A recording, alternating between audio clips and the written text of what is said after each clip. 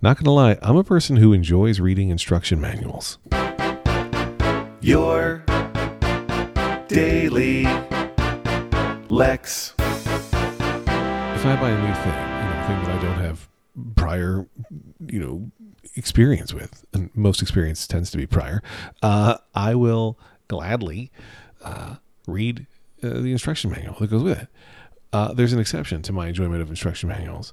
I don't like when the instruction manual is all iconographic or images. Like, that doesn't work for me. Like, you get the IKEA thing, and if it's just artwork, if it's just like, here's the screw going through the thing, going through the other thing into the thing, like, no, I need you to use some words as well.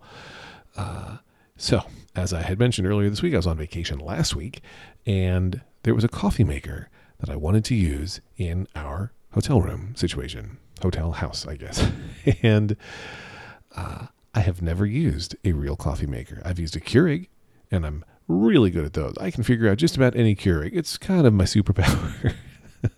But a coffee maker, which I'm guessing the vast majority of my listeners would know how to use, I didn't have any experience with. So I'm like, let me look at the instructions printed on the coffee maker itself, which was just pictures. And it was tiny because it was printed on the coffee maker, and it was like, it definitely assumed you already knew how to use a coffee maker. There's no question in my mind that those instructions were not written for like an alien, which is what I was when it came to coffee makers.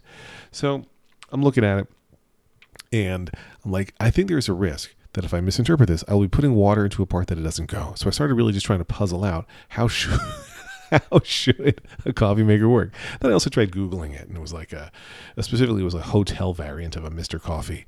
And so I was Googling that and looking it up. I posted in the Rebound Prime Discord to make a joke about, hey, I'm trying to use a coffee maker they don't know how to use, and people were like willing to help. But I was like, I'm going to try to puzzle this out. And then I'm realizing, okay, this is the tank. This is where water goes. It doesn't go in the main part, because that's where the coffee grounds are going to go.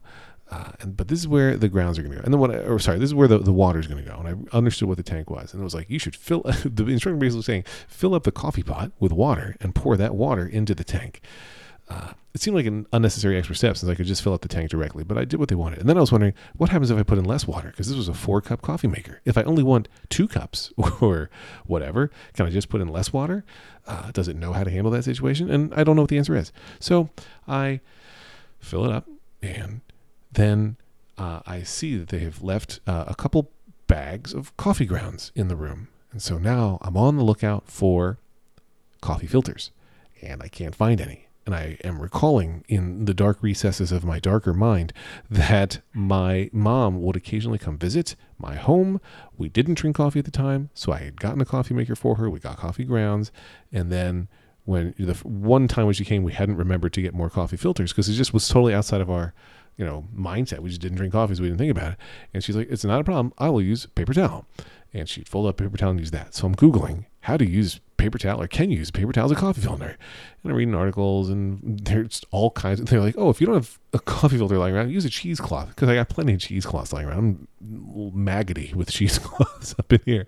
Anyway, I set up my paper towel, I fold it really nicely, I get it tucked into the grounds section of the coffee maker. That's what we call it in the coffee maker biz. And I tear open the foil pouch of coffee grounds and see that it is in a self-contained coffee filter package, which maybe everybody else knew. Maybe you all knew that's where this was going. But I was amused and delighted, surprised, that, hey, this, foil packet of coffee grounds actually contains within it another packet of coffee grounds. Like it's a packet in a packet. And the second packet is in a coffee filter, which made total sense. So I took out my fancy paper towel concoction and put that thing in, made coffee. And then I was very proud of myself for making that coffee. But yeah, man, oh man, those instructions were a pain. I think I did rely on some of the internet manual that I also had found to make sure I had everything in the right place. But yeah, coffee was fine. But the other thing that I was going to mention on this topic is, and as folks in that same Discord, that chat room that I was talking about earlier mentioned, there's a grossness to using the hotel room coffee maker. I felt that with hotel room Keurigs, which I've seen more often than actual coffee makers. And I felt it with this coffee maker. Like, is there like did somebody pee in the tank? Right? Did somebody do anything gross with it, like just not clean it well, or is it moldy or whatever over time? And so my move is typically, if there's a Keurig, I'll run it empty once, maybe even twice in the room. With the coffee maker, I did run one batch of empty water. And like, now it's self-cleaning. I don't know if that helps. I don't know if I should just not think about it at all, if I shouldn't worry. But I do think that the hotel room stuff is gross, but not so gross that I won't use it.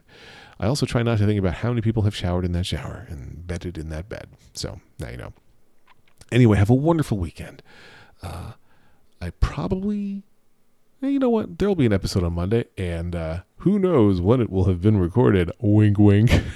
Anyway, have a good one. Lex.